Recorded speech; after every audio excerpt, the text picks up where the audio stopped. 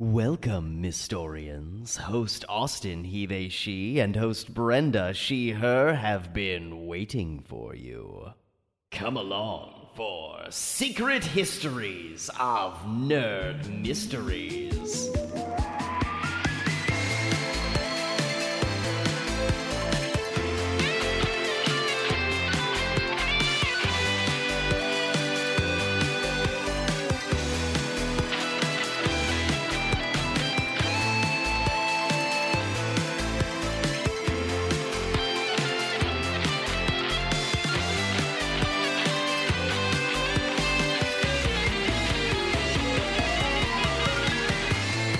Everybody, welcome to episode 63 of Secret Histories of Nerd Mysteries. I'm host Austin, and Brenda's out this time. Joke's on you. You thought I'd be Brenda with a guest. It's actually me with two guests. So, suck on that. If you hear something weird, my neighbor's power washing his semi-truck. My neighbor has a semi-truck. That's a fun fact for you. Huh. Anyway, yes, introduce yourselves and your pronouns and where you're from. Woo. Not like physically. Don't tell people where you live, please. Yeah, my address is my social security number. Hi, I'm Diana or Super Dylan everywhere on the internet. I use any pronouns, and I am one half of the Femsplained podcast. Hello, I am Avalon. I'm the other half of the Femsplained podcast, and I use she, they pronouns. Nice. You love to see it. Not a single streak could be found. Not a single binary in sight. Yeah, I'm super stoked to be doing this with y'all. As you both know how much I love your show. I think I tweeted about your show like 3 times before this recording. So yeah, last night you were very kind to us. It was very sweet. Oh, I didn't see it yet. Yeah, we. It'll be a special surprise for you. Thanks. Yeah, it was really nice. Nice. Yeah, I haven't listened to the episode yet, but I'm very excited. If you don't listen to Femsplained, you should go listen to Femsplained. Maybe not right now. After. I would like if you listened to here. this. Yeah. But stay here, subscribe to this podcast, give it 5 stars, and then move on. Write a blurb about Femsplained 5 stars. How much you want to be friends with the hosts in real life. Yeah. But realize you're not our real friends. Remember, exactly. Social relationships aren't us three. Hey, listener, we love you. Also, there's a statistical probability we are not your real friend, so just remember that. Austin, can you come on our show and say that, please? Yeah. I think we can we record you saying that at the top of our show? Yeah. I think we say it every week. I'm like, we love you all. But remember, there's a very high chance I'm not your actual friend. It doesn't mean I don't appreciate your support and wouldn't, say thanks if you see me at a con. I love your show. I'm like, oh, thanks. Do you follow me on Twitter? I'll follow. Maybe I'll follow you back. Yeah. Don't and then maybe we'll show up friends. to my house, which is located at. You'll know you're at my house when you see the swamp and the circle of ravens above. Yes, exactly. There's an archer in the high tower. You'll never make it past the drawbridge. Yeah. Only those with a true heart can make it past my doorway. You must first dance with David Bowie in a masquerade ball. Oh, we found the topic. Yeah. We found the topic. So we're talking, this is another mini-sode, everybody, and we are talking about the movie Labyrinth, that starred David Bowie and an actress whose name I don't remember, but Jennifer to be fair... Jennifer Connelly. Sure. I legally don't remember the names of, white I like that That's bit fine. a lot. That's one of my favorite things that you say on your podcast. Yeah. I physically refuse to store more names in my head. The only reason I know David Bowie's name is because one of my best friends loves David Bowie. Yeah. I think David Bowie's name is worth knowing. That's fine. If you didn't prioritize that space in your head, it would make me form a judgmental opinion of you. Well, yeah. Hey. Avalon's job on Femsplained is to be the judgment, so it's okay. So Avalon's judge, you are executioner. Executioner. Oh, no, really, I don't look at anything with a critical eye, and everything is good with no criticisms. That's not true. That's not true. You say that, but I think of several D&D TikToks immediately. That's very true. That's very true. Also, we recently talked about Lord of the Rings, and Diana was a little bit, dismissive. I was a little dismissive of Lord of the Rings. I don't like Lord of the Rings. Oh, That's my fine. But if I'm out here trying to talk about my self-insert fantasies about Frodo, like, be there for that. Be there for Just be me. there with me for that.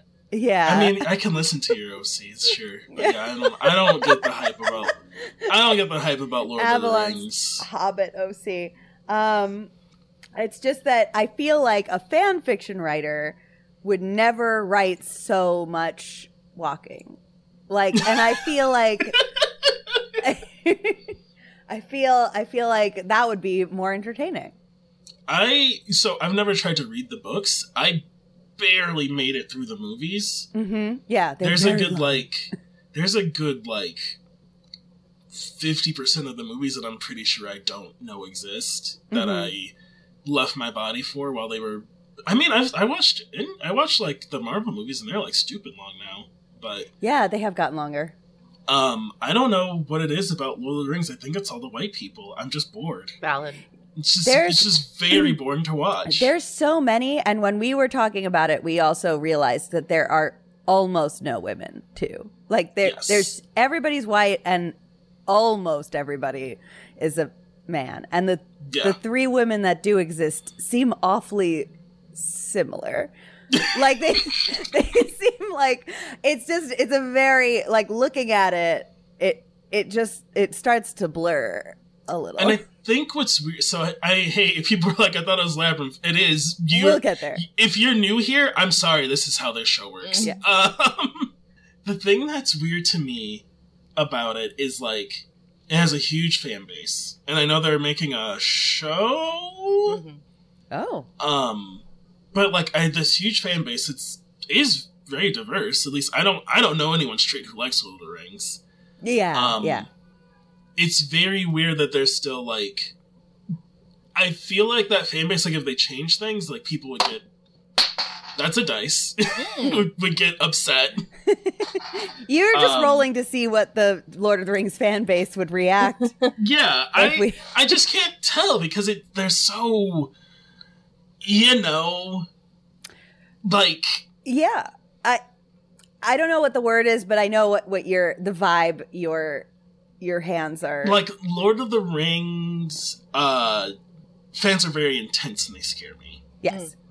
I feel like I can't, like I'll be like, oh yeah, I do like the idea of, like, a bunch of magical artifacts. Like, that's a cool idea. Then, like, there's, like, a ring, and, like, that's neat. And then they're like, oh, you mean you've read the thesis paper from fucking Stephen Colbert breaking down the art, fucking breaking Stephen down, like, Colbert. And I'm like, no, I haven't. And they're like, oh, have a good day. And I'm like, all right. There are, like, so many stages I've gone through in, like, the quest of finding out that Stephen Colbert is a nerd, because it's like, you find out first, you're like, oh, Stephen Colbert likes D&D and Lord of the Rings, so that's neat. Mm-hmm. And then the more you hear him talk about it, he does, like, he, like, knows, and he's like a person. He's one of those guys. Yeah, like, he, like, knows, like, the true lore that Wizards of the Coast has written. And I'm like, oh, dear. He's like a Lord of the Rings scholar. He's, like, taught, like, a PhD course on it. Also, there's a PhD course on it. Yeah. Yeah. I digress, because so, I don't have a way back. We're talking about Labyrinth. We are. Yeah. They're similar in a lot of ways. There's a lot of walking. David Bowie. There's a lot of walking. Both have walking. Yeah. Both have there's not goblins in Lord of the Rings, it's orcs. Yeah. People. Well, there's also goblins. Humanoid things of shorter stature. There's the power of friendship. There's a power of friendship, yeah, for sure. Is there singing? Yes. Yes. Misty Mountain, whatever it is. Something or other. They sing. I heard of it. I love Misty from Pokemon. Isn't that a song that the dwarves sing? They sing that. Yeah, I don't care. Oh, I'm just saying they sing a song. Don't try to give me that information because I don't want it. I just Avalon's know gonna a walk friend into the whose like podcast. personality is that he identifies as a fantasy dwarf, and he has memorized the dwarf songs from Lord of the Rings, and we'll sing them. Sure. I'm glad I'm happy for that friend. Yeah. Labyrinth is a musical fantasy film that was directed by Jim Henson with George Lucas as an executive producer. And I know when I say that, you think, if you've never heard of Labyrinth or seen it, I know in your head you're thinking, like, this must be wicked. And you're right. You'd be right. And you'd be, yes, as my lovely guest says, you'd be correct. It's a very wicked movie. It is exactly what you, listener, are thinking. Exactly that, yes. Yeah. And that's if you're thinking that David Bowie plays a Goblin King named Jareth, who is antagonizing Jennifer Connelly, whose character's name is Sarah. Yeah. Is that the right word? I think negging. Or is she antagonizing herself? Negging, luring, entrapping. Yeah. Gaslighting. Yes. He's doing a lot Gaslight, Girlboss, Gatekeep, Goblin King. Yeah, Goblin King. Gaslight. Wait, can you say that again? Gaslight, Girlboss, Goblin King. Gaslight, Gatekeep, Goblin King, and Sarah would be Girlboss, whatever it is, I forget. Oh goodness! But yeah, it's a musical. It's puppets / animatronics / just people lots of great in practical suits. effects, Good practical which I have a lot of effects. respect for. You got Jim Henson, and he's the master. Hates computers. Yeah. I don't know how Jim Henson felt about computers. The technology wasn't super great at the time, but I will say I imagine that movie had the first like realistic animatronic animal, or I'm sorry, realistic CGI animal in film at the time, which was that owl in the the beginning during the very long intro credits. What and that owl looks like what are we saying is realistic? I would like to call into question Avalon's judgment of this owl that looks insane. It looks like I don't know. I mean, okay, you like the first attempt. I'm not saying it was a successful attempt. Okay. It's 1986, and that scene was probably made in like 1980. I think they had a script since 84. Was what I remember reading. Yeah. So like, it's impressive for being one of the first, you know? Yeah. What I didn't it's an owl. Yeah, it's an owl for sure. What I don't understand is that then it, if I'm not mistaken, it then cuts to an actual owl. Yeah, which is so somewhere they had footage of an owl, but like they needed to CGI the flying. So you think they should have green screened an owl flying for 3.5 minutes instead of CGIing it? I think what happened is the owl wasn't flying the way David Bowie wanted it, So listeners, if you don't know this fact, it's my favorite fact about the Labyrinth. And in the beginning, so basic premise is that the Goblin King, Jareth, David Bowie, wants to marry this teenage girl. Don't make it like that. That's what it is. I'm not making it like know, that. Take it up with Jim Henson. Like, if you get into any fantasy guy, teen girl, there's like so much precedence for that. This is not uniquely weird. I know. Avalon, don't tell people that. I want them to watch my movie. So he's in love with Sarah Connolly. That's what we'll say. Sarah Connolly. Sarah Connolly, the actress, and not this character. And so he wants to bring her to his goblin kingdom. Right. And Sarah is a petulant child who hates her infant stepbrother because he's a malicious toy thief. And so she, in a moment of frustration, wishes that he would be taken away by goblins. And then Jareth, the actual Goblin King, shows up. And is like, wish granted. Oh, you didn't mean it really? Well, then you're going to have to come here to my palace and you're going to have to deal with all my weird, annoying goblins. And then you're going to stay with me forever. Why is he there? You know what? It's a great question. Do you have thoughts on that, Avalon? Because I don't know. Why is he In the labyrinth? Yeah. Why is he like outside her room? Like, is he just following her because she summoned him? Also, so he's definitely already into her because he is the owl that is spying on her in the park in the beginning. Oh, he's the owl. Okay. I mean, I think because he turns into a white owl several times. Okay. So has he just been following her because he like... so something that's... okay. I think he knows that she is exactly what he wants in a Goblin Queen. And if you think about it, when you think about like her reactability, her emotional instability, I think she would be an excellent Goblin Queen. Yeah. She's so horribly unstable. Yeah. The movie starts and she's reading a book called Labyrinth. Yeah. Yeah. And she's practicing her lines for later. About who in the fiction of this world, this real actual Goblin King, who the book is about. Mm-hmm. Yeah. Did he plant the book? We never get that as the movie sure does not tell us that, but I think do you think he plants a book about himself in the real world to find a Goblin Queen? Kind of like Neverending Story, like it was there on purpose for her to find. I like that. I like that idea. So I have always assumed that she is reading from that book because it was something that her mom performed, because we find out that her mom, who's presumably, I think, deceased, was an actress. And I think she wants to be like that. But now I'm wondering, maybe the mom disappeared. Maybe the mom was the old Goblin Queen and into he needs the a new labyrinth. Mm-hmm. Is the mom the trash lady? Queen.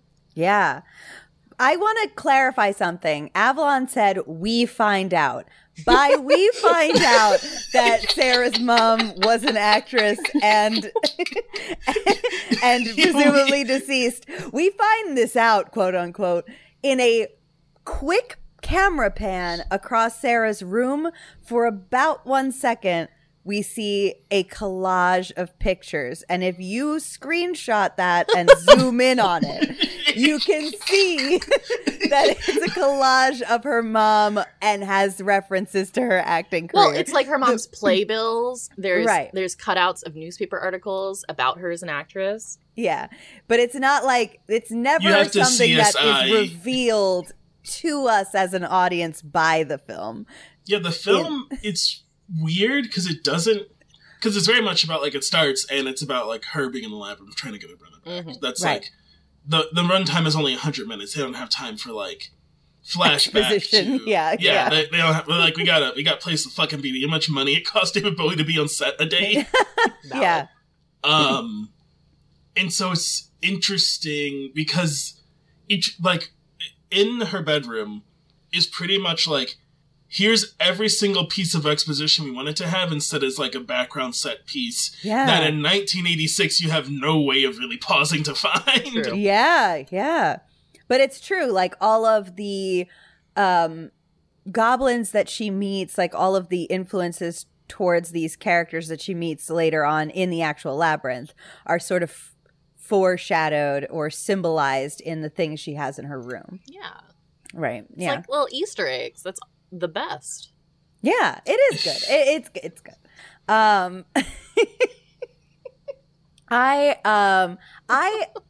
like in this so movie, much judgment. No, zero judgment. I love it. Coming from Austin's eyes. I was looking at Labyrinth stuff. Okay.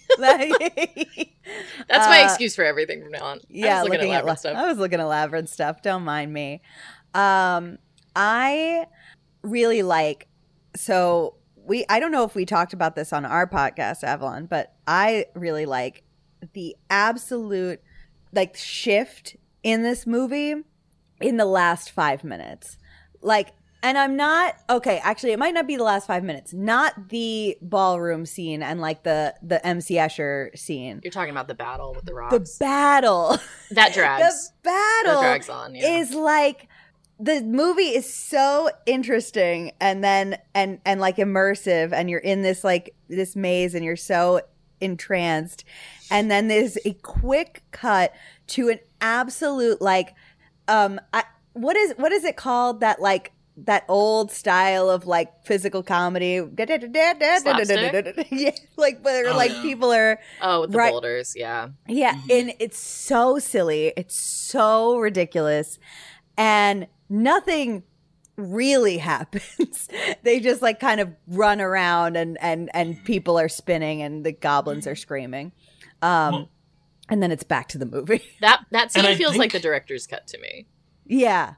And I think I know why, is because so Jim Henson and Brian Froud? F-R-U-O-D? Froud. Oh. I think. Froud? Okay. Who like they started talking about the movie in like the early 80s. It was like 1983 is when they first seriously started talking, and they talked before that, but I couldn't find a year stamp for like when they started talking before that. But Brian is the one who's like, he had a movie idea of like goblins kidnapping a baby. That was like the original idea, was like goblins kidnap babies. Yeah. Period. Yeah. That's the movie. Great pitch for a horror film. Well, they wanted it to be more lighthearted because Dark Crystal was heavier than Jim Henson wanted. Like, Jim Henson didn't intend for Dark Crystal to be like that. He thought it'd be like fun puppet fantasy movie, and then he kept making. He's like, oh my god. And it's interesting because I wouldn't say this is. I guess this is more lighthearted than Dark Crystal, but I wouldn't say it's lighthearted. Definitely, but it's not. It's the implications of the movie are very dark, but the presentation of it is very lighthearted. But like the ideas that are behind everything you're seeing are But I feel like that's dark. an adult analysis. I feel like watching it as a child, it felt lighthearted. That's right. I didn't see it as a kid. I had not seen Labyrinth before you two told me to watch Labyrinth.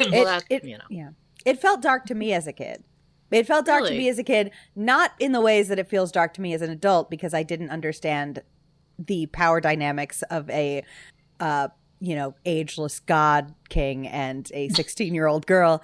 But I did hate, and I hate it in any movie, that any implication that the fantasy world is either not real or needs to go away at some point. I don't like that, and I never want to hear about it ever. Well, it's fine because at the end, they have a dance party. Yeah. They do have a dance party. Another dance party. One last dance party. There's a lot of dance parties, I guess. Yeah. That's because David Bowie wanted more. More dancing. David Bowie almost quit. Because there was not enough dancing? He didn't think it was lighthearted enough from the first script he got, and so he was like, I'm out. And so they had to polish the script again. They did, they did 25 script treatments between 83 and 85 for this movie. And the script wasn't finalized until like a few weeks before filming because David Bowie kept being not happy with it. Well, you know what, honestly, good for them because they did make a perfect script. I'm glad they kept plugging away at it because it is flawless. I'm sorry. You want to say that again for the record? It is the closest a script has ever come to perfection. That's... I'm blaming David Bowie for anything in any movie I don't like from now on. Actually, that's David Bowie didn't like it. He said, do it again. Rewrite. Yeah, you see, the reason why Iron Giant didn't make it is because David Bowie wasn't into it. So. Made me so mad at David Bowie, even though I know that that's not true. Nonsense. Wow. Oh my goodness. Ooh. Yeah, some stuff that didn't make it that were in it. There was going to be a pub or bar scene in the Labyrinth. Love that. I would have loved that. It's that shows where like they gather and hang out. I love which is a wild implication. We do see them drinking straight from a keg in Dance Magic Dance. We do. That's true. Yeah, I do enjoy that. So, and the ballroom scene had more talking before. Oof. Ooh. I'm glad that didn't happen. No, it would have been flirty. It would have. They had them talk. Avalon. Well, here it is. They talked more, and the people around them were like more clearly like fucking. Great. Ooh. See, so it was like everyone else in the ballroom were like, you want that ballroom scene to be hornier. I do. I do. Also, there's no way that David made it less horny. There's no way he said that. Yeah. No, that had to be like, well, if they're making it more lighthearted, then they have to add, like, what they did was, I guess in the first few, like, in the draft David Bowie got, he didn't think it was funny enough and that the characters are human enough. So that's why, like, all of the side characters have, like, their own little Well, I think that's a great note. I'm not saying it's a bad note. I'm just saying David Bowie demanded more. Yeah. You know what else that David Bowie demanded? What? Yeah. That he not have to wear underwear. Yeah, I can't. Yeah, okay. The implications of the fact that David Bowie had, like, an absolute anaconda of a dick are wild. Mm-hmm. And that so many close-ups of it needed to happen. I mean, an argument could be made that it was just a consequence of the fact that, you know, goblin height is roughly dick height. And so whenever they needed to close up of the goblins, it just happened to be. But, like, yeah. And he had to approve that, you know? Like, if he's telling people to rewrite scripts, he's approving, like, the cut of the movie. Oh, for sure. And also, he has a mirror, presumably. He put on that costume and took a look and said, this is perfect. If you look at your dick in the mirror every day of your life, you probably don't notice it anymore. I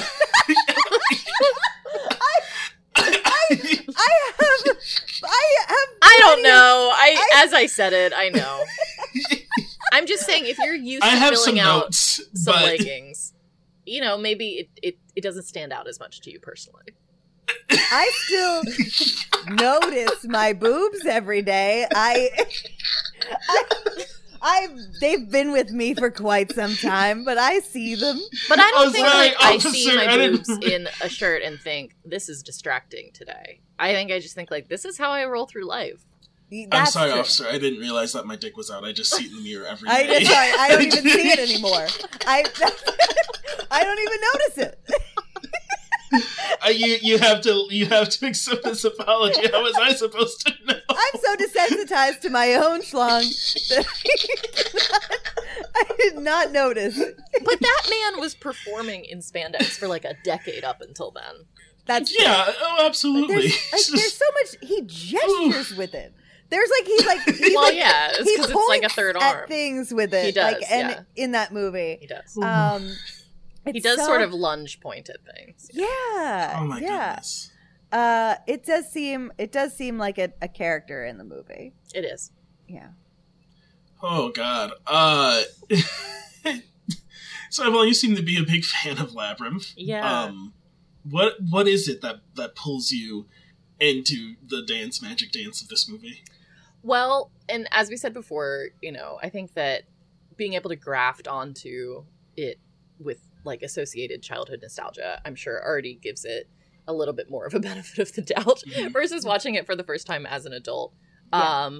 But I've always been really into like Fae changeling lore. I think that that's really cool. I think that as a child, it read as very romantic to me. Mm-hmm. I think that it is at times genuinely funny. Mm-hmm. Yeah. I think the practical effects are really cool. I think it's very unique. And the music is catchy. Yeah. Mm-hmm. I don't know what else you need. Yeah. The Fire Gang song is great. Fucking love the Fire Gang. I do not think that they are evil. They're evil. They're not. But they want to dismember her. Evil is relative. No, they're just chaotic. They're chaotic neutral. They want to take her head off. And she says no.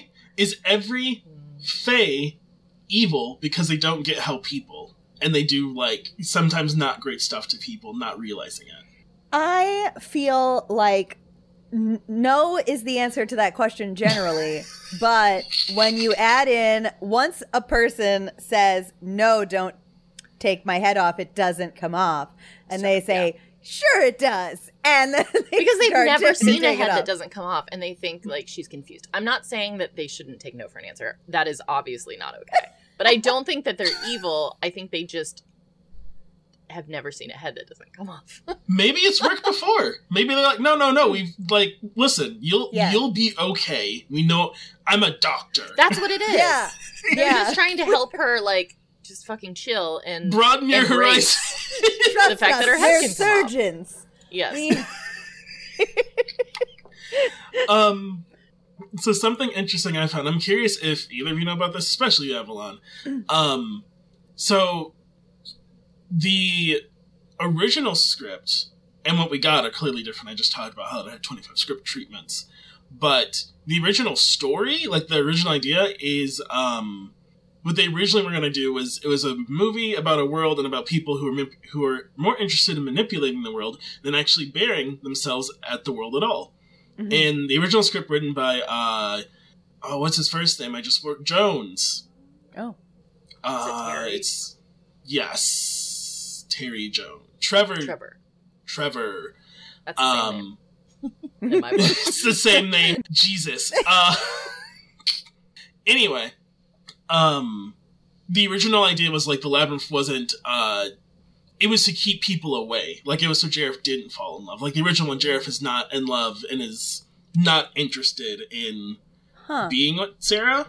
And David Bowie said, I hate this. Or any sort of Goblin Queen. It is like, the Labyrinth is to have you on a wild goose chase so I can get your brother and you can leave me alone forever. Right. Goodbye. That makes sense. But it was, the reason they started changing was because Jim Henson wanted something different as well. Yeah. Jim Henson didn't want that. Mm. The script they shot with was more of a collaboration between Jim Henson, George Lucas, Laura Phillips, and Elaine May than Trevor Jones, even though he's still credited as a scriptwriter, but he's on record saying, like, what they shot, it's not my script. I barely had any hand in. I am shocked I was still credited. I wouldn't have been upset. It's not really the story I wanted to tell. Yeah. And I think it's so weird. I strictly wanted baby napping. I did not sign up. I wanted goblins to steal a baby and her to lose, and everyone to be sad. The end. Yeah. The end. Not Into the sign fucking up for this. And I think it's interesting because, like, the movie, I hadn't said this. The movie flopped. It had a $25 million budget, and it made $12 million, which is. I've crunched the numbers. That is less. Yeah. It almost sounds like half. Yeah. That's... Anytime that happened, I always think, I'm like, I don't get how budgets work. Like, I watch House Hunters, and they're like, our budget is $800,000. And I'm like, that's a lot. And they're like, so we bought a house for $2 million. And I'm like, that's more. Yeah. You said you only had X money. How more money? How more money? How more money?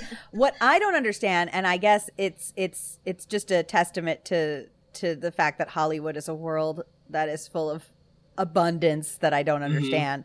But this was their second flop. Like, they flopped previously on their last project. And then we're like, let's do this again. Let's try again. And they Jim Henson's got that Sesame Street money, baby. He's like, let's go. Yeah. Like, I'm glad that we got Labyrinth out of it, but it is a very, like, in nowhere else could you fail so spectacularly and then be like, we'll just try again. It's fine. Yeah. It's one of those things I'm like, so you made half the money. Mm-hmm. You're not, like, I know people right now in games who are like, yeah, shipping containers are stupid. I'm making negative money on my game. This will ruin me. Yeah. I don't know how a studio makes half the money, and, like, that they didn't, like, crumble. Like, Jim Henson didn't crumble after that. It wasn't like he went bankrupt and no longer had his studio and stuff. Like, he was still around doing shit, like, up until he unfortunately passed. And I'm like, but how? You lost, I feel like in theory. He had a lot of good faith. Like, he had a ton of other success. No, exactly. Right, and it's interesting, because, like, I guess all the proof to there, maybe people were like, Jim, stop making movies. Yeah, and he did. Jim. And he did. Yeah, he did. He sure did. They were like, Jim, this isn't it, bro. Well, I bet his third attempt would have been really That would have been it. That would have been the one. I mean, this was the one for me, but, maybe for other people. Yeah. I mean, because, like, he directed, which one is it? He directed a Muppet movie in, like, 1980. Oh. Well, because he's been a part of other movies, but never in the director position. He did a short film when he was, like, young. I cannot imagine how fucked that thing must be. I know nothing about it besides he did a short film. And I think, like, it was him. Like, I think it was, like, a one-person short film thing. Yeah. The one he did that I'm thinking of is he directed The Great Muppet Caper. Oh. In 81. That's him. Diana, yeah. And then he did Dark Crystal. Mm-hmm. And then he did Labyrinth. Oh, apparently he was the director for Muppet Vision 3D. Oh dear, that that sounds like they poke something. At you. Oh wait, it was an attraction at Disney at Hollywood Studios. Oh boy. So it's not like it's a movie, but it's just like a 3D movie where the Muppets are ride like, whoa. movie. Yeah, it's like Sorry, built. Brenda. It's like built in to make money as well. I was trying to get closer to the camera, but I also got closer to the mic. Yeah, Brenda, as you're listening to this, we love you. We do love you. We all love you. We all love you so much. Partner's just slamming doors over and over downstairs. I don't hear it, so okay. I don't either. Great. Brenda, you're beautiful and radiant like the sun. And as raw, consuming, powerful as the sun. Oh. You could destroy us all in an instant, Brenda. She really could. Brenda just has to get on this podcast and headcanon that, like, the Earth's gonna implode and it'll probably do it. Oh, no. I don't think there's a time Brenda's made a theory on the show where it didn't come true. Usually immediately after, so it looks like we just, like, waited and said so, because we record and it comes out a week later. Yeah. But it's usually, like, we get off the call and I do all the Twitter stuff and I, like, go to our Twitter and I go make, like, a meme, like, next week's episode, and it'll be, like, in the news, literally word for word what Brenda said. And I'm like, what the fuck? We have had that happen, too. I swear to you. When we talked about the Muppet Christmas Carol, we talked about them taking out one song from the movie. And by the time we aired the episode, they had made an announcement that they were putting the song back in. And there have been some others. Like, normally we'll talk about something and then all of a sudden it has a reboot. And I feel like they need to pay us. Yeah. We're responsible. Brenda does that, but it's only Monkey Paw. Like, Johnny Test is getting a reboot, and Johnny Test is Brenda's mortal enemy. It's only Monkey Paw wishes for Brenda's predictions. Oh, no. Brenda needs to confront the Goblin King, because clearly there's some sort of relationship happening there. Speaking of the Goblin King, so I don't think I said it. I don't know. I'm going to say it again. So the premise of the movie is Sarah's reading this book, practicing her line. She forgets the last line and gets upset. She goes home. Her brother has maliciously stolen and defaced her favorite teddy bear, Sir Lancelot. That's not what happened. With great malice of forethought, this baby who cannot walk went into her room and stole it. But that's the reaction that Sarah has, is as though this baby boy had broken into her room, destroyed everything, and took her favorite toy. Yeah, she reacts sort of how, like, you would expect the baby to react to this news. Which is why she'd be such a good Goblin Queen. Yeah. She has the temperament of a baby. She does. A tall baby. Just one big old baby. And we talk, makes a wish, blah, blah, blah. Has to go save her brother. Has 13 hours. Maybe. Yeah, maybe. Avalon, can you tell us what the time on the clock is? This does not deserve to make the cut. All right, so... Brenda, leave absolutely everything in this podcast, I swear to God. Jareth gestures to a clock with 13 numbers on it to indicate that she has 13 hours left. But my thesis proposes that if there is an additional 13 on the clock, then you've also added 5 notches to the clock, which is an extra 5 minutes per hour. And therefore, each hour is 65 minutes. So it will be greater than 13 hours. Much greater than 13 hours. Yeah, it's it's probably just poorly thought out to just slap an extra 5 minutes on the clock. Correct. And say, I it's just 13 have a hours. Problem. I think we all know that I have a problem. And this is just one of them. I like barely understand time as a concept because it doesn't. Because I'm like, okay, so like it's 12:45, and they're like, yeah. I'm like, but it's not 12:45 everywhere. No, and I'm like, that doesn't make any sense. No. And so like you explained all that, and I was like, no, but you just put a 13. Like I'm the person who's on the set. Like you just put a 13 on the clock, and you're the other set designer. Like, are you fucking insane? And I'm like, you just put a 13. Well, I'm just saying because you're already in like a weird Fae realm. I just feel like everything is a little distorted. Mm-hmm. Yeah. Why do you think they're goblins and not fairies? Do we think it's just like... Well, there are also fairies there. Oh, yeah. Because there one are bites fairies. Sarah in the very beginning. Yeah, Hoggle kills them with pesticide. Yes. Yeah. Hoggle. We haven't talked leave about my boy Hoggle Hoggle. alone. No, I will leave not him Hoggle alone. He's doing his best. Hoggle Diana is here to ruin Hoggle. Hoggle ruins himself. Hoggle is Hoggle is the inventor of the friend zone concept. Hoggle is Hoggle is the guy that you think has been your best friend for 4 years, and then one day he sits you down in a Starbucks and he says, "I need to talk to you," and your whole shit is fucked forever.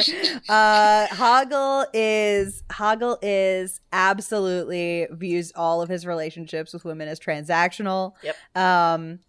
And yeah, he's the worst. I think Hoggle got dealt a bad deal and has a funny name. It is a funny name. He does have a funny name. It's a funny name. Yeah. I think that, Hoggle is kind of like charming and grumpy to me, with the exception of like being complicit in roofing Sarah. Yeah. To me, that might be a bridge too far. Yeah. He roofied her and then was like, "What have I done?" I don't know. He roofied her. He didn't want to go to the poop swamp. Look, it smells bad. He poisoned a girl. Does he know it's poison? Yeah. Or is he just told to give... Yeah, the evil Goblin King handed him an apple and was like, "Give this to Sarah or I'll put you in a smelly land." He did try to stand up to Jareth in that moment, though, because he says, "I won't do nothing to hurt her." Huh? I don't think he knew it was poison. Also, it's a peach, because he wanted to see if Sarah eats butt. Just testing the water, Sarah. I feel like the answer to that is no. The answer to that is definitely no. Sarah is she's a first of all, she's gonna grow up to be a ungenerous person in the bedroom. What? That took you a while to walk back. It took me a while because I realized that her character's supposed to be 16, so I really didn't want to say anything that I was saying. But no, definitely not. Well, I will say I really want to know now. I'm going to have to ask him when we're off air. We get a gentle cuss from Hoggle after he does roofie her. He does say the word damn. He says the word damn. Yeah. Wow. They could say that in children's movies back then. They could, 1986. And so he really regrets it. Yeah. E.T., someone he calls his sister penis breath. "Damn you, Jareth, and damn me too," he says. Which is a clear sign of remorse as he walks away unscathed from Sarah's poisoned body. Just doing his best. If someone has a fart gun to your head and says you'll only smell farts forever, I don't know. Yeah, you'll never stop smelling and it's not farts. Let's be real. It is Sir Didymus did not smell it. Which stands to reason that you just get used to it, and then it's I think fine. Sir Didymus doesn't have olfactory nerves. Yeah, I think that the implication is that he can't smell. Sir Didymus says that the air is sweet and fragrant. But he's also deeply delusional about several things. Sir Didymus is a hero. He is a knighted hero. Listen, he could be a knighted hero. He could also be a knighted hero with sensory issues. Correct. That's very true. But I just think he has a whole liar. Don Quixote thing going on, where it's just Don Quixote didn't actually save anybody, and guess who laid the killing blow against that monster in the beginning of the battle at the end? Sir Didymus did. Sir Didymus took over that mech suit. All right, so we all know that Diana's a Sir Didymus stan. I really like Sir Didymus. And that's all I have to say about that. Wait, why don't they kill Jareth? They don't have to. Yeah, they just. And I don't think they can. Yeah, I don't think that's. You just defeat possible. him, but he's an immortal Fae Kings. And he does one of these things. He does. Yeah. He kind of does one of, I guess this is not a visual medium, but he does just kind of one of these, all right. Yeah. Jesus fuck. Oh my god, okay. I'll kidnap a different teen girl. She just needed to break the spell that the Goblin King and also all of fantasy had over her. Yeah. That's what she needed to break that spell. Which is because all she has to say is the line of the last book. Yeah, you have no power over me. Which she could not remember in that garden. Which you also used to defeat Freddy Krueger. What? Really? Yeah, Freddy Krueger comes to you. I'm not afraid of you. Yeah. I'm not afraid of you. This is all a dream. He's like, oh! Yeah. Yeah. So like are you bitch. asserting that perhaps Jareth is Freddy Krueger? I'm asserting that Jareth and Freddy Krueger are cousins. Okay. Yeah, they fall under the same magic we now know. Yeah, yes. they have the same limitations. Is the same verse.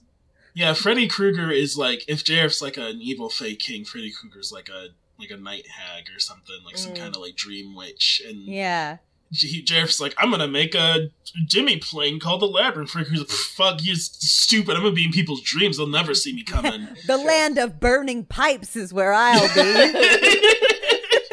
Smoky pipe land. This is great. It's also the implications of Freddy Krueger are weird because he was like a serial killer who had town chased to a building and set on fire. Right. And he's like out for revenge, and I'm like, I don't think you get revenge. No. Right, you were not wrong. You already got the revenge.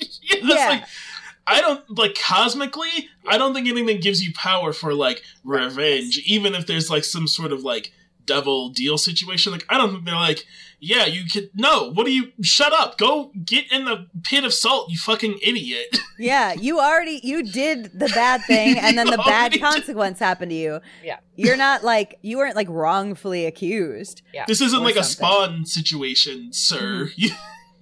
Right.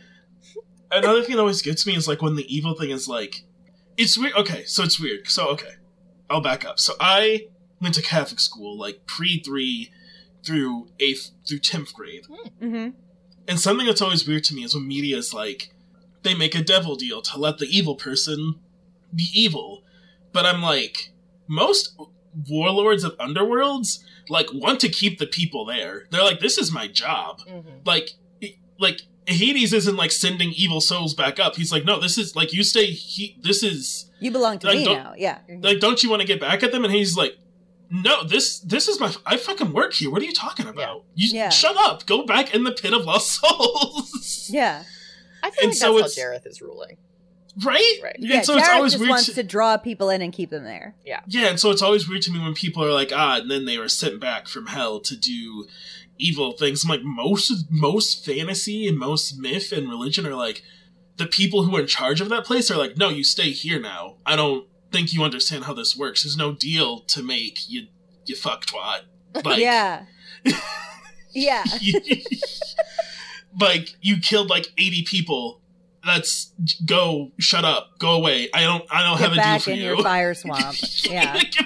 Get back to the diarrhea swamp with you. Yes. Yeah. God. What if that was like Bible canon? That's the diarrhea swamp. It might have been scarier to children. It might be easier to proselytize. I mean, it paints a picture. Yeah. I think it's something everyone can understand more than I understand it more than like someone like gnashing chewing teeth on my body. Yeah. Yeah. Right? Or like fire. You're like, I've never been on fire. I guess I've been but I've smelled diarrhea, so I know. Like, listen, I know how bad that would be. So maybe if David Bowie had been involved in the rewrite of the Bible, it would have hit harder. I bet he has some ideas written down.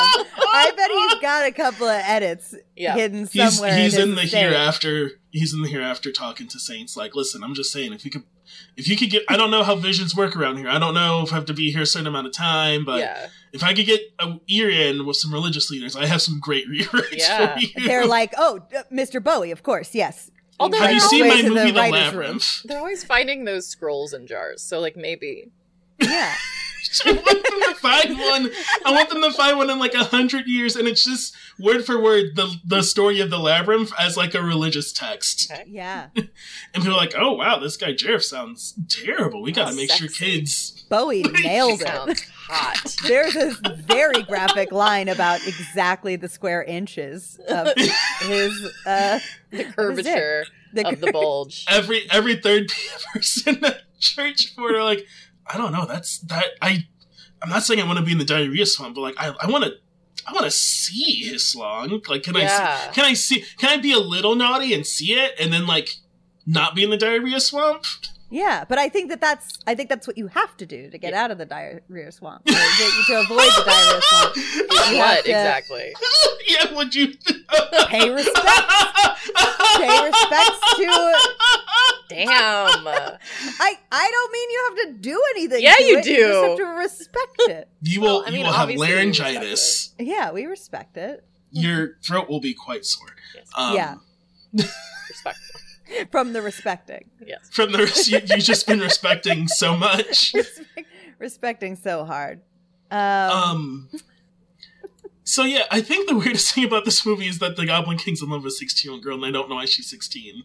Yeah. She's 16. She's an 8-year-old in the body of a 16-year-old being played by a 21-year-old. She's been Freaky Friday'd twice. Yes. Yeah. It's there's a lot of character. Maybe she and Toby like swapped.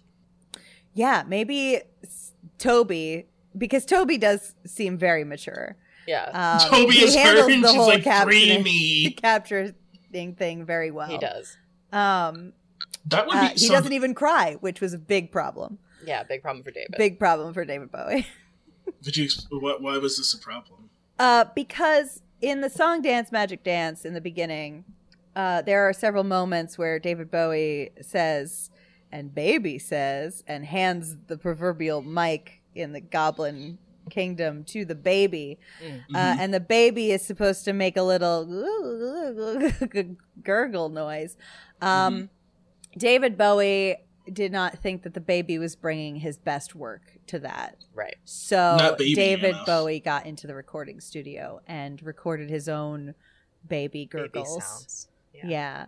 And they are not very convincing. No, you could tell it's David Bowie. Going. That reminds me. I don't know if either of you have seen the movie The Wind Rises from Ghibli from Miyazaki, but I actually haven't. No. In that movie, Miyazaki does the noises for most of the Foley work, like the wind and the train and like crashes and stuff, and you can very much tell it's an old Japanese man going like. Yes, same energy. But somehow that seems sweet, whereas David Bowie going into a mic and being like "woo gaga" seems fucking insane to me. I can almost promise it seems sweet, but Miyazaki probably did it because he was like, "This train is not capturing 100%. Training. Yeah, I don't know if you've listened to Miyazaki's interviews. He's not a nice man. He's pretty intense. Oh, really? Oh, I have not. Yeah, I've just seen the it's movie. charming, but intense. Yeah, it's like charming because he's like old and right. If he were young, it probably wouldn't be coming off that way. Yeah, like there's an interview of him when they were doing Princess Mononoke where he gets like some storyboards of one of the scenes where Ashitaka's supposed to be running, and he's like going like flipping through it, and he's like, "Who drew these? These are terrible. Whoever drew this doesn't understand the fluidity of movement. They should probably quit writing." And he says some very other unkind things, and like pans over to someone in the background just weeping. He says some other unkind things alluding to like, you should not be here. Wow. He's not a nice man. Wow. He met some so on their newest film, Marrying the Witch, or The Witch's Flower, or whatever. I forget what it's called. But yeah. It's like his movie, it's fine. They use CG. Fine. Yeah. The people who developed that CG, he met them when they were students, or he met people when they were students working on like CGI. And like a new CGI technology that could track human movement without doing whatever this body scan stuff is. Right, without having to do mocap? Yeah, they didn't do mocap. Okay. It was just like an AI that could like, this is how people move. And it was admittedly not great because they were students and it was their thesis and it was the first time someone was doing it. But they invited Miyazaki and some other heads at Ghibli to like come see it because they were so excited. And Miyazaki said to them in their face, like, you truly have made something that is an abomination and monstrous and an affront to all of humanity. You should be ashamed. God, that's like that Usher T-Pain story. Yes, it's exactly like that Usher T-Pain story. Oh my God, that made me feel... It made me feel bad. Nauseous in my stomach. That somebody... That was... on a plane, like, chilling. This is... If you don't know this story, okay, so Usher and T-Pain are both on a flight to or from the VMAs or something. They're on, like, a private, like, flight for, like, a bunch of A-listers that are going to this award show. Because, again, they are both A-listers and, like, artists who have had massive amounts of success. They are not on different playing fields. No, they're on the same flight for the same, like, you're important people in, like, their own private celebrity cabin or whatever. I don't, like, some kind of Airbus situation. And Usher leaves his room, comes to T-Pain, knocks on the door, is like, hey, are you busy? And T-Pain's like, oh, no, of course, come sit down. What's, like, you know, like, we're both artists. T-Pain's an artist and a producer, so he's like, if I can produce a song for Usher, like, that's, like... Right. Like, holy shit, like, they're on the same level, but Usher's, like, been active, like, 10 years longer. Right, so it's, like, T-Pain grew up listening to Usher. And Usher's like, I just wanted you to know that you've ruined music. And then leaves. Yeah. Or, like, asked him, like, how does it feel that you ruined music or something? Yeah, like, something. Yeah.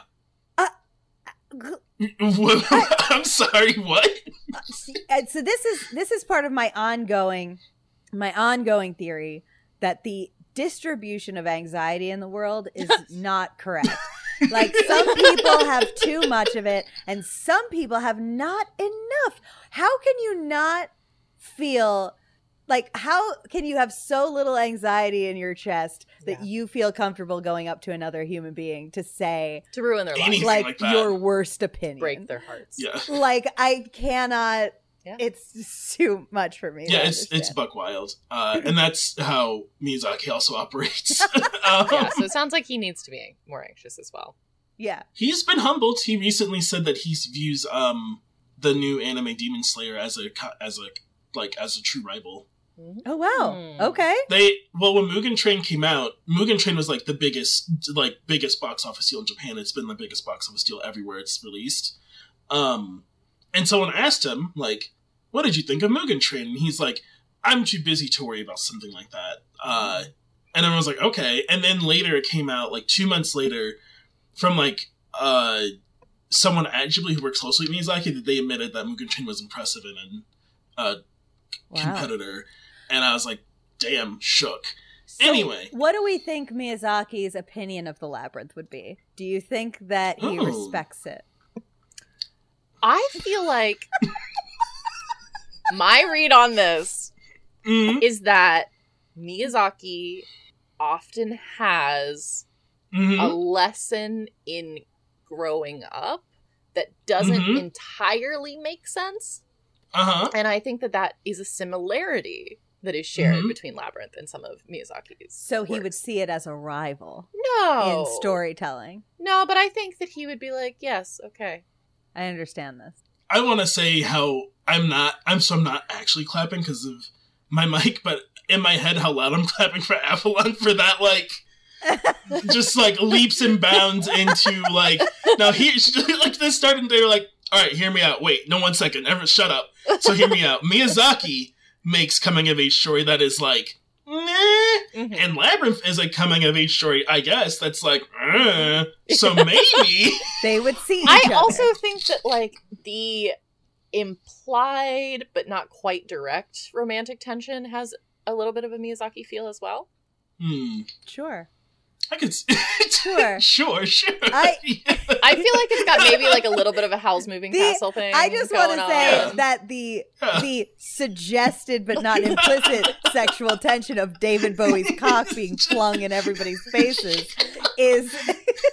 He looks at this girl in the eyes and it's like, I love you, and she's like, I can't. He doesn't say I love you. He says, I'm 98% sure. In the masquerade scene, I'm pretty sure he says he loves her. Oh, wait. Like in the song? In the ballroom scene, doesn't he? No, he doesn't say that? I mean, I could be wrong, but I'm willing to fight. I'm willing to fight for my wrongness. Yeah. I mean, hey, I'm willing to fight for Hoggle, so we all got I don't think Jared's capable of love. I don't think that he's capable of love, but he's offering it like a little prize. Yeah, I don't think he's capable, but... It's not a little prize, Diana. It's a big prize. Oh! I want to be the winner. So we're just about out of time. Do you have any last Labyrinth thoughts? God. I just want to say the worm because I think the worm is important and you didn't say the it. Worm but I don't really have important. anything else to say. No, the worm's important. The worm is MVP. Yeah. Definitely. I'm going to leave it at that. I'm not going to tell people what the worm is. You'll have to watch the movie. Yeah, watch the movie. You don't have to watch it. What about you, Diana? Okay. You do have to watch it. Yeah, you do have to watch it. My last thoughts are that I'm right about Hoggle. Oh my god! And that I'm also right about Sir Didymus. Sir Didymus is a hero. He's a hero. We just think that he doesn't have olfactory senses. He would tell us. He would tell us the truth. Why would he tell us? When would it come up? When we ask him if it smells bad here, he would say, "This movie is wild." In that it was edited to have more humanistic characters, and I feel like people don't. Maybe that's just my problem with movies. I feel like people don't talk about anything that matters. Yeah. Yeah. I don't feel like there's a lot of dialogue about anything that's going on. I feel like people are like talking, but they're not like they're talking as if what's happening around them isn't happening around them sometimes. Yes. That's definitely a peeve I have as well in movies. But I digress. I've now consumed Labyrinth and we're proud of you. I'm proud of you two for being here, and I thank you two for being here. Thank you. Do you have any outro stuff so people know where to find you, where to support you? Yeah. We are Femsplained, the Femsplained podcast. We're available on all the podcasty and all the fems. All the fems. We're available. Every all fem of the fems has a little hit clips of Femsplained in their pocket. They have a little QR code. We sent them. Yeah. No. You can find us wherever you listen to podcasts, including YouTube, Spotify, iTunes, Google Play, blah, blah, blah. We are on Patreon, patreon.com/Femsplained if you want behind the scenes stuff, which is pretty much just me live reacting to the Mansplain Minute and other things while I'm editing the podcast. But it's pretty fun. And you can find us on Twitter at FemsplainedCast and Instagram at FemsplainedPodcast. Don't email us. I was yelled at last time I pitched our email, so don't email us. And I'm Diana. I'm Super Dylan. That's it. All of those things also apply to me, and I am Avalon. You can find me most places at _. Mm-hmm. Radical. I'm not going to tell you where to find me. You already know. You listen to the show. And there's like a whole outro thing that we put on at the end because Brenda's smart and told us to pre-record our outro. So we did that. So thank you two for being here. Thanks, Brenda, for editing all of this audio. I don't know if you keep that in. You, Brenda. Please spare us in the apocalypse. Oh, yeah. Please spare us. Brenda, when you open your mouth wide and swallow the universe whole, please spare us. Yeah, just spit us back out. We will exist in the void with you. Yeah. We will be your floss. Just let us know. But, yeah. Have a good week, everybody. See ya. Bye. Thank you, everyone, for listening to this episode of Secret Histories of Nerd Mysteries. Our music was provided by Esperanza Garay Negron, and you can find their music on Bandcamp at knifenun.bandcamp.com. Our introduction was voiced by Cafe3G. You can find him under that handle on Twitter and Instagram. This podcast is a part of the Nacellecast Podcast Network. You can find us at Nerd Mysteries on Twitter. The show is edited and produced every week by the amazing host Brenda. And as a reminder, please, if you're listening to Apple Podcasts, throw us a 5-star review. Helps the show out a lot. Tell a friend about the show. And until next time, historians, see ya.